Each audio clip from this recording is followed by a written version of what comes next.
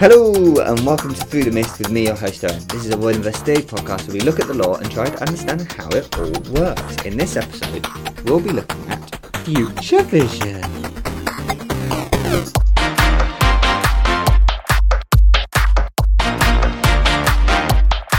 Welcome back everybody. Hi.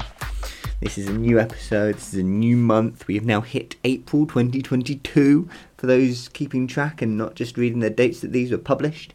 Yes, welcome back, all my wonderful Mistbusters and everyone who's willing to listen to what I ramble on about. Because, hi, welcome to the gang, welcome to the gang. If you want to be even more part of the gang, and not just the person like me in the back of the room just listening to all the other conversations, but you want to be active in this conversation, you can follow the Instagrams that this podcast has at through_mist, or you can email through.t.mist@gmail.com and answer some of the questions that I post up there, or just any thoughts you have about any of the random things I've talked about in these episodes. I'd love to have your input. And some of you guys have had your input. We got listeners' thoughts again. Woo! I'm still very excited when I get listeners' thoughts, because I can, this was what I wanted from the start. It wasn't happening earlier on, and now it's been a bit more consistent the last couple of months. So that is great. Anyway, the question this time out was, what defines a pantheon as different? And we've got 3 responses. One of them is from sunlit.trash on the Instagrams. And they said, they're separated by traditions and customs that bind their respective cultures together. And I like that. That's a nice separation there of ways to separate them. And then you just gets muddy when you start defining customs and traditions. But, that's fine. We also have some very much friends of the pod, Robert of the Damn Meme Page fame, commented on that question saying, considering the sus in Toa and how the emperors get godhood, it's about being who are remembered, I think. So they didn't quite answer the question, did you there, buds? But it's a good point. It's a very good point. It's more about just godhood in general and what that means. And I think it links to in the world of Voidiverse, it's how are they remembered as well. That's a big part of what makes pantheons, is how they are remembered. If they're remembered as separate beings, they are separate beings. If they're remembered as a linear path between the two, there's a linear path between the two. I think that's where that comes in. And then our other good friend Darian has said, a collection of deities belonging to a specific culture. And I think that really does sum it up. I think it just, when you go back in time and start trying to follow these through time, it gets very confusing. In the moment, it's very clear. As time goes on, you're like, okay, but when does a culture start? One start and one end. That's the question. That's the confusing bit. But there, listeners' thoughts.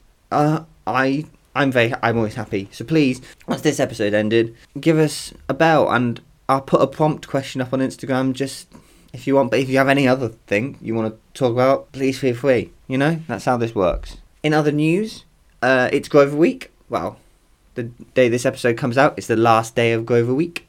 That whoever runs Read Royden, basically the Roydenverse marketing group decided. So I thought I'd do I was trying to think of something like a quick Grover theory, but I couldn't think of anything. So instead, here's a message I think he can get behind.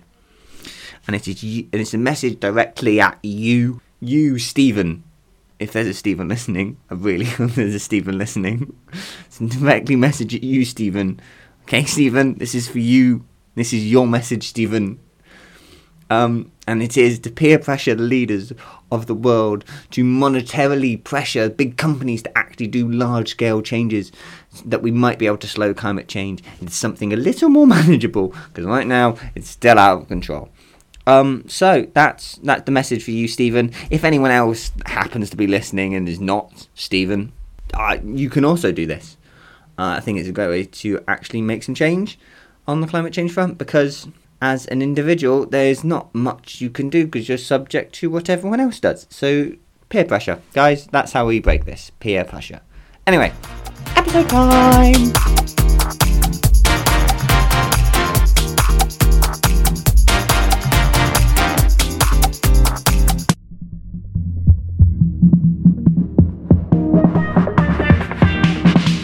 Okay, episode time.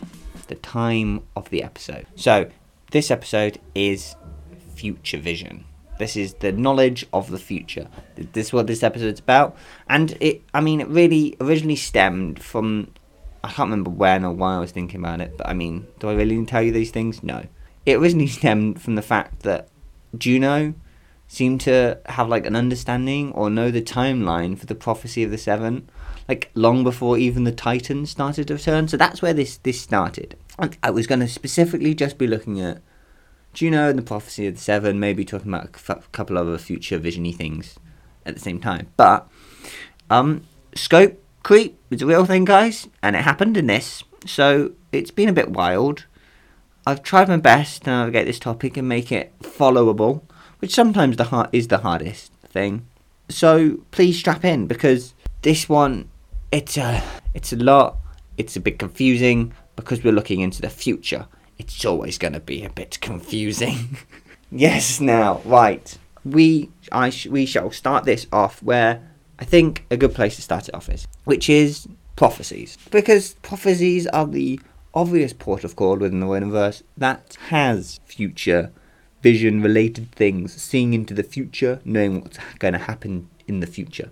That is what this has. So, there's a number of sources of prophecies we get in the books alone. There's even more if you start learning into myths. You get just from Greco-Roman, and mainly of these come from Torah, to be honest. But you get Oracle of Delphi, Grove of Dodona, Sibylline books, Oracle of Trophius, Oracle of Achilles. You also get Phineas and Sun, and a quick mention from Magnus Chase of the Norns. So there's a load of different places where prophecies come from. Sources of prophecies. But that doesn't really help us then, does it? Because it's we're trying to work out how future vision works.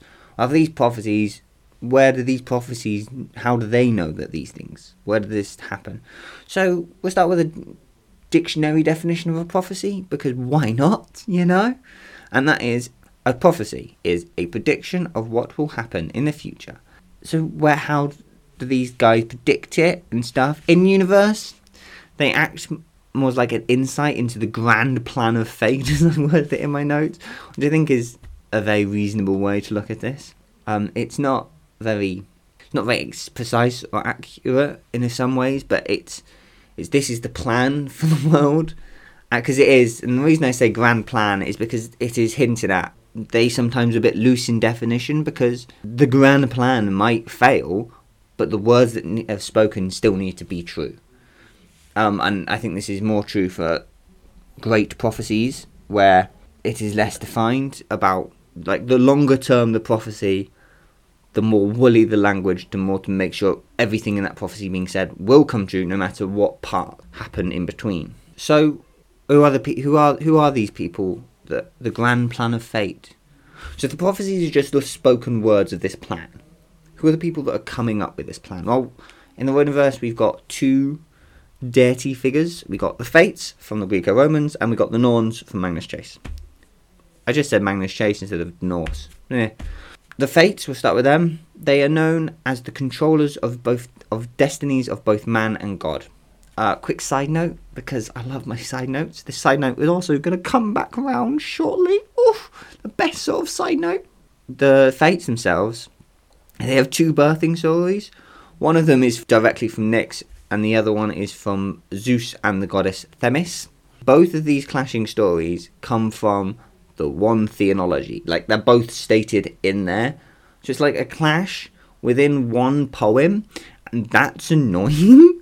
How did Mr. Theology guy not realise this? However, I've come up with a new minor theory, and I'm going to stand by it, and I think you'll love it, which is that when there are clashing stories such as this, instead of the gods being born, it's a new aspect of the god. Because we talked about last time how the gods change and how they flow and how they different aspects of different gods can have different things. Yeah, it's not that they are.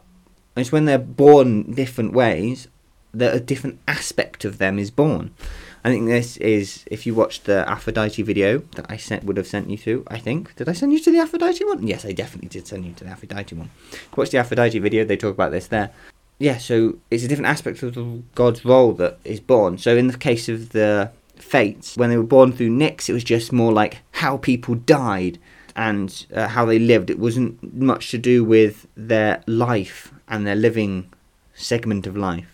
But when the Zeus Nyx bit happened, it starts to divert and come into more about people's karma during life. Get together, get me down. Wow, I'm not crazy. That's the wrong song. I think that's a cool fun theory, and it's also this is what the Fates do. They decide the destinies of both man and god, both during their lifetime. So if they do something bad during life, do they get punished for that bad thing? Or how much good, bad stuff happens to them? How much karma do they get? And then the Norns themselves, they're very similar to the Fates. But the question is so they have a very similar role of designing destiny of man. And it also seems to just be this thing that appears in Norse mythology. No one really knows where they're from. But here's the question, and I think this is so you have these two groups, these two different entities that are being able to push and pull destiny.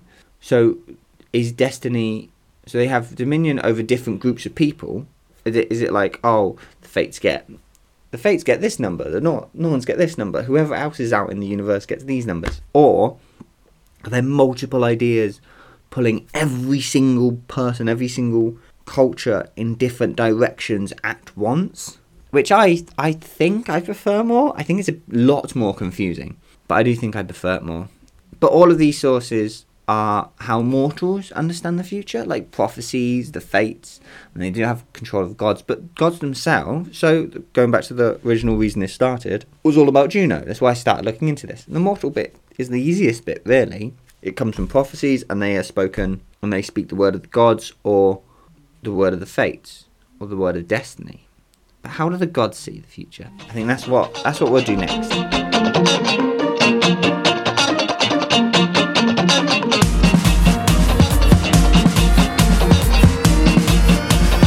The gods. So, the gods themselves, at least within the books, all seem to have some form of divination. But we've now got to work out, okay, so if they have this, how does that work, and to what extent does that happen? So we're going to start with Themis, the person I mentioned being one of the mothers of the Nyx, and you might know her by a different name of Lady Justice. Yes, that is right. So, why am I going to mention her? Well, a couple of reasons. One, she apparently built the Oracle of Delphi and presided over a lot of the ancient oracles. Like, she looked after them a bit like someone else we know. But she also created the divine laws and is a mother of an aspect of the Fates, the aspect of more karmic side, and she's said to guide Zeus on the rules of fate. She understands how this stuff works, and I would, just for the divine laws bit alone, if she appeared in a book because someone broke a divine law, and then she's like, I am here to pass judgment, I think it would be an epic moment. But yeah, she's like this be-all end-all of knowledge of how all this stuff works and what's actually supposed to be happening. So, okay, but that doesn't really help us. She just understands how it works, not really looks into getting the knowledge. So what about that? Well, let's go to our favourite misdemeanor, Apollo. That's right, Apollo himself is now a misdemeanor. Why are we looking at Apollo? Well, he's the god of prophecies. Didn't see that one coming now, did you guys? So specifically within myth, I saw this quote a few places, so here it is. I can't quite remember what it's from, but it is said that he is of knowing the mind of Zeus and uttering prophecies in accordance with his divine wisdom. I don't like that. I mean, I get it, but I think Rick has changed these characters enough that that's no longer true. It definitely doesn't seem like in the books that Apollo can't peer into the mind of Zeus, for a better lack of a word. He doesn't understand Zeus's divine wisdom, which, I mean, it sounds like Zeus is calling all the shots, which, I mean, is historically, I guess, accurate. He's the king of the gods. He's the controller of fate of man, apparently. But it does seem more like, in the books, that that's not how Apollo does things. He's more the keeper of the prophecies. He presides over them. He's supposed to care for them and watch them and make sure that they themselves don't break any divine laws or something or other, rather than have power to control what they are saying and how they say it. Yeah, so that's that. That's Apollo. Someone else I want to mention is Hermes. Why do I mention Hermes? Because he's the first god we meet that seems to have knowledge of what is going to happen long term into the future. He knows what's about to happen. He knows what's going to happen to Luke. Now the question with this is does he know it because he saw it, or is he one of the only ones that understands what May's visions are actually about? Or can he see the future? Does he know Luke will need to die in order to save the world? Does he know it's linked to the Great Prophecy? There's so many questions with Future Vision that is really annoying. When we end this episode, you will also be annoyed with me. Yeah, so it's that, isn't it? It's okay, so that's why I'm looking at him. But I did find out something fun. Hermes himself does have some sort of divination. He has the Thyrene, who were masters of divination and given to Hermes via Apollo. It's an odd story. Too many stories, too much Future Vision. It gets very complicated. There's a great weird story about how someone got Future Vision. It's, so many oddballs. And most gods don't seem to have this long-term Future Vision and are very limited to short periods of time. Like, you get Don't Trust the Gifts from Poseidon. You get a few little nods and like that a couple from Hera during Battle of the Labyrinth. But it's not there's very little long-term planning of the future except for the Juno and the Prophecy of the Seven. And it's getting more and more weird now, isn't it? Huh?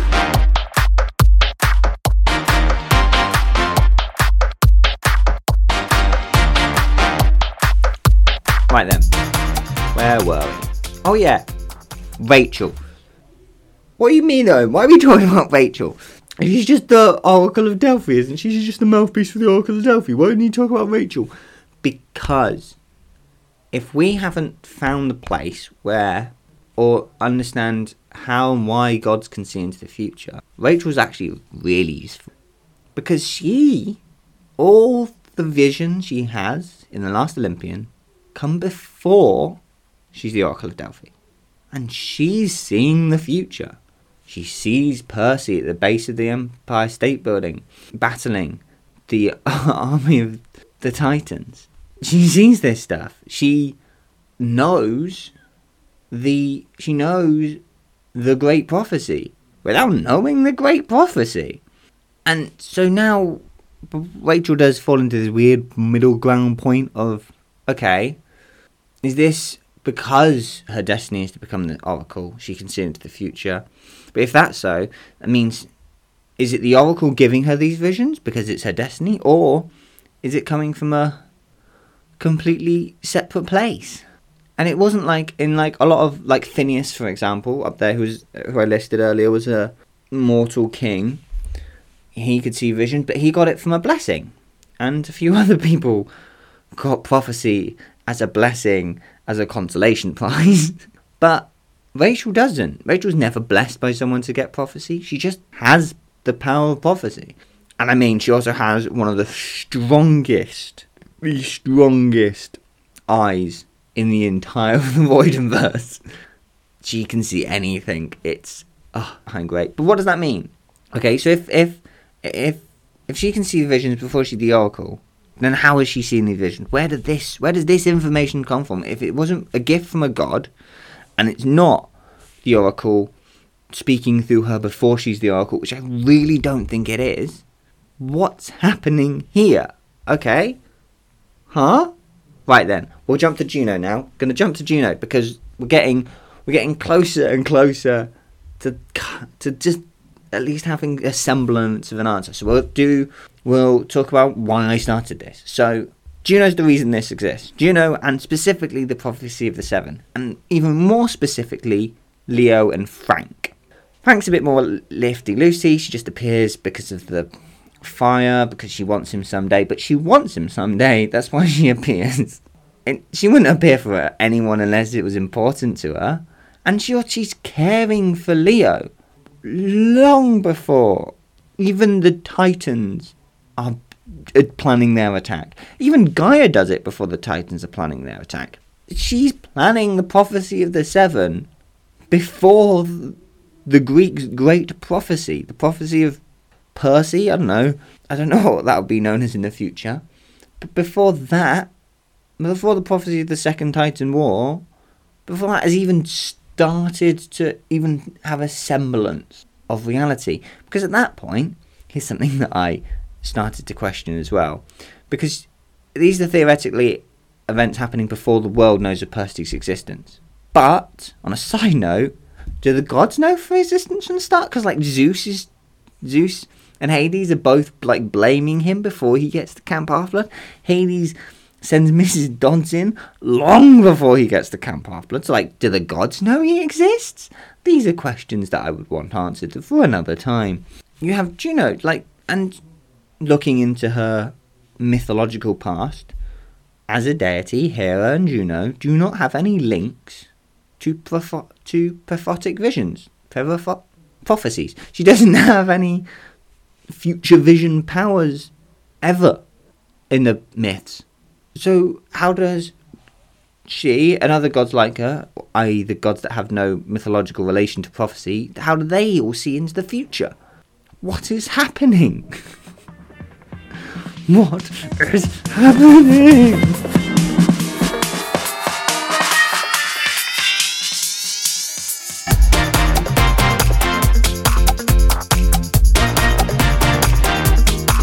Okay.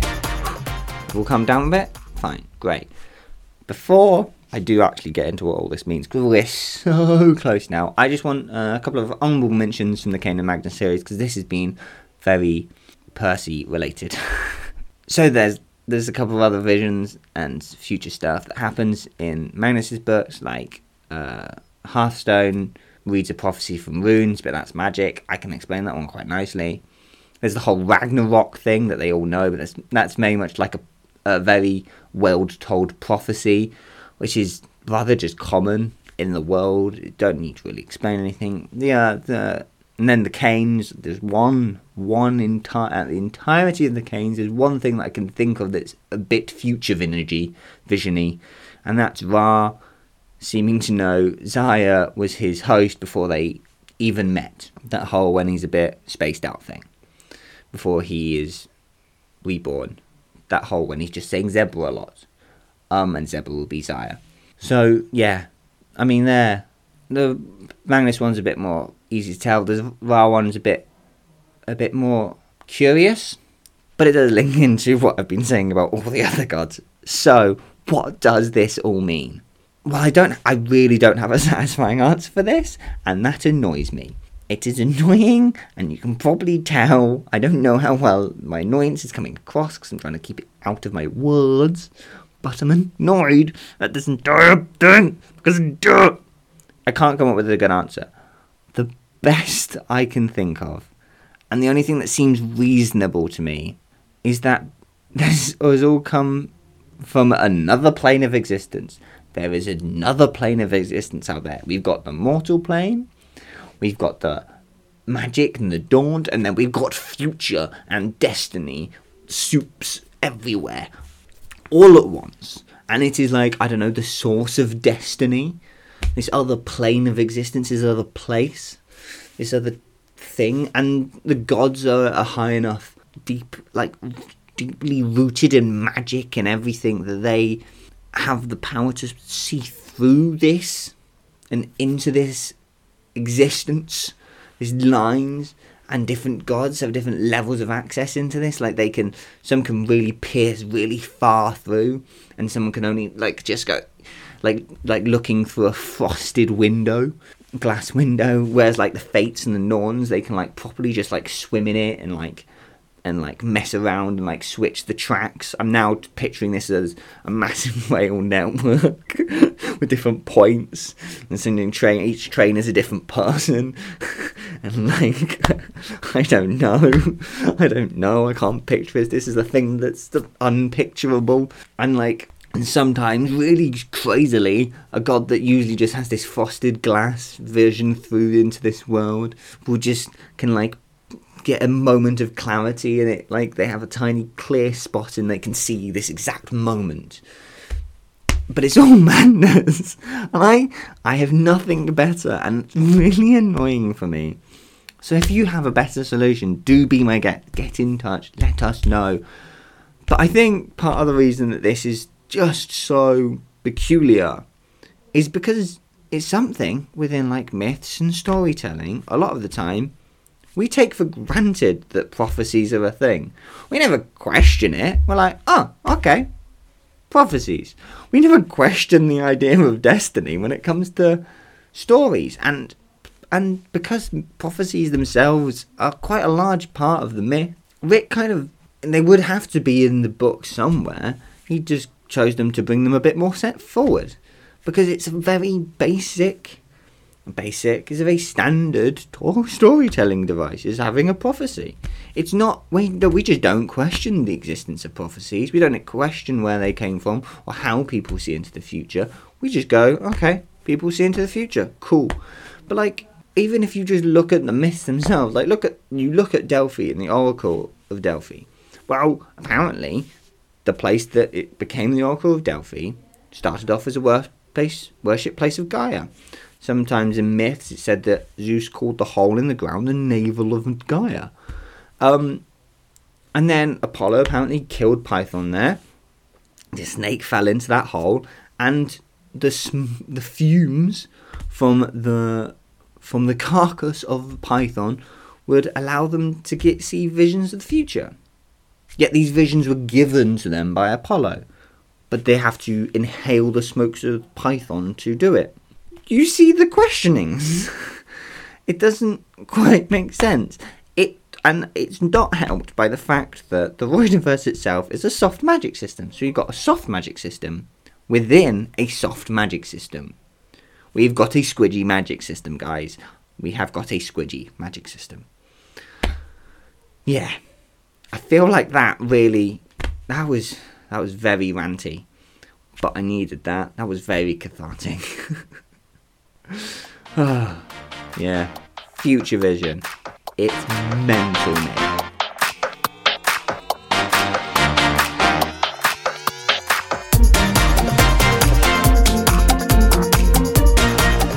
So, thank you for indulging this theory. If you have any comments on this theory or theories of your own that you want me to discuss, you can always email them through through.t.myth@gmail.com.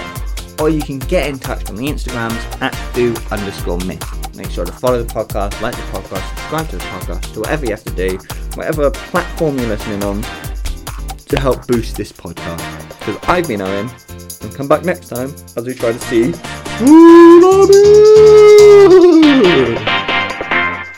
That was very hoarse.